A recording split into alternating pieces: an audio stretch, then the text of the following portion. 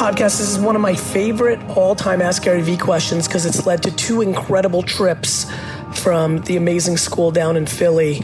Listen very carefully to this answer. There's a lot of youngsters and a lot of parents of youngsters that are going to need to hear this answer and this debate. And obviously, not every shoe fits every foot, and there's a million different variables in the world. But in a 2019 internet world with college debt on the rise and the lack of practical jobs from even top 20% universities is a conversation we need to have. And sometimes we have things on an ideology that people blindly believe in that don't become practical in the world. And I think there's a lot of social issues that I'm sure a lot of you don't think the same thing that your grandparents thought, or heck, you don't think what you thought even 20 years ago, right?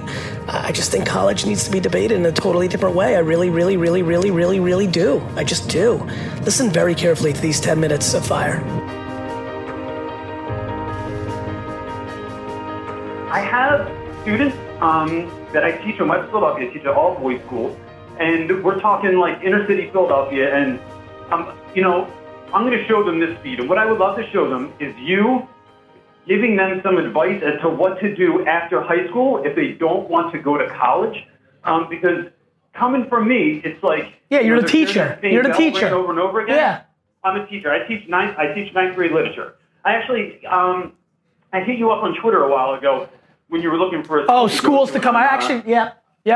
Do we have one, so right? I was going back and forth with Alex. Go ahead. Okay. So what could you speak to my students to kind of give them something to, that they're not just hearing me, but they know who you are. We watch your videos in class. They keep asking me, like, they're like, I'm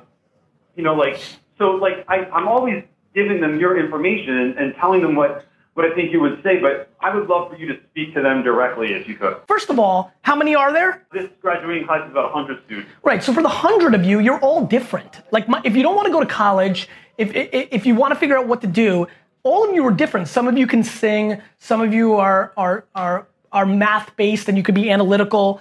There's a million things you could do. Obviously, it's crazy that we got you on this show because of Mission U, so you got to go check that out. There's a million things that I could tell you. Here's the one thing I can promise you. You need to work your face off. And nobody gives a shit about where you grew up. Nobody's gonna feel sorry for you circumstantially or feel positive for you. Like whether you're born in the ghetto or you're born to a trust fund, at the end of the day, once you hit the real world, nobody cares because then the clock's on. If you're a trust fund baby, people are judging you like it's all because you're daddy. If you're from the ghetto, it's like you have no shot. You don't look the part. Either way, nobody cares. The only thing that you should be figuring out is what are you good at, and so you should try a lot of right? And then you need to work every minute. Like if you're not gonna go to college, you're gonna have to work, right? Like if you're not gonna use the brand of the degree, and before Mission U means something to the whole world, you're gonna have to work and prove it. And nobody's gonna feel bad that you're working 2 jobs or that you don't have no time to hang out anymore. See, you know this. Look, these kids, they're young. When you're young, we've all been young. The biggest thing that's going on is it's all the same advice over and over. You have to work your brains out and you have to realize nobody cares about you. And once you go into that place and you're super solo, then you have a prayer. But for any second that you think somebody's gonna save you, Bernie Sanders, Donald Trump, the government, your sister, the people that feel bad for you, like nobody gives a Do they understand that, Siege? I'm asking you. So I hear you. And so unfortunately, I think that understanding comes with doing, right? With it's the Mike Tyson thing, right? As soon as you get actually punched in the mouth, then you're like, oh. Exactly. And so a lot of my guys have been literally punched in the mouth many times in their lives. And so it's about like helping them to see that there's kind of more to themselves, or that they have more to offer than they've kind of been beaten down already. And some guys seem a little bit like they have. They lack. Is what? It's just.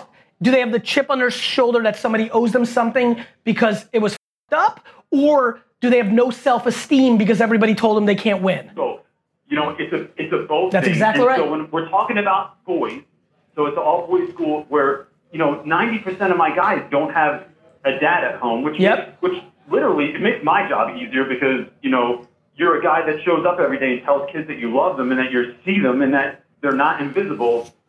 But it's me doing that with my crew at school over and over and over again. And so for like the, Akil Danzlers and the Elijah Goodwins and the, Mark Slaughters, and I'm shouting them out because they're going to go, oh, Reynolds, you just said my name on the internet. Hey, Reynolds, can I ask you a question? If I paid for the bus, like I know schools are up, so they can't take advantage, but if I paid for the bus, can you bring like 8 or 9 of them up here and hang with me for an hour? I will be up there this afternoon if you pay for the bus. That's what I'm going to do. So send an email to Gary at VaynerMedia. I'm going to pay for the bus. You're going to come up here. We're going to film it. Because then I'll get into real deal. I don't want to be the guy who's just shouting to 100 people without context. Let's take 8 or 9 of them, do some contest. Reynolds, do whatever the you've got to do to pick 8 or 9 of them. Bring them up here. We'll jam with them. We'll film that. And then you can use it because they look the part of the other 90 and the 100 next year and the 100 next year. And I knew the answer to my question was both, right? Here's the problem, and this is for everybody. This is not just inner city kids. This is for everybody. Johnny, Texas, Rick, Oklahoma, and Pam, Peru. The bottom line is it's one of the two opposite things. Either you have a chip on your shoulder and you think the world f***ed you and you're unlucky, or you've actually been suppressed and told you can't, right? In a different way than that. Yep. It's not the circumstance, it's the verbiage. You actually have parents, they just right? They're in pain, so they don't want you to succeed. Misery loves company. It all ends up in the same place, Reynolds, which is, it doesn't matter. And that's what I want these kids to understand. It just doesn't matter. Because once you get on the field, it's just the field. And so the quicker you can make that mind shift, and then the other thing that none of us realize is how much time you have. Hey guys, that was a GB replay. I'm gonna play that point one more time. Hashtag GB replay. If you've got something to say about it, hit me up on Twitter. Hashtag GB replay. Now back to that clip. It doesn't matter.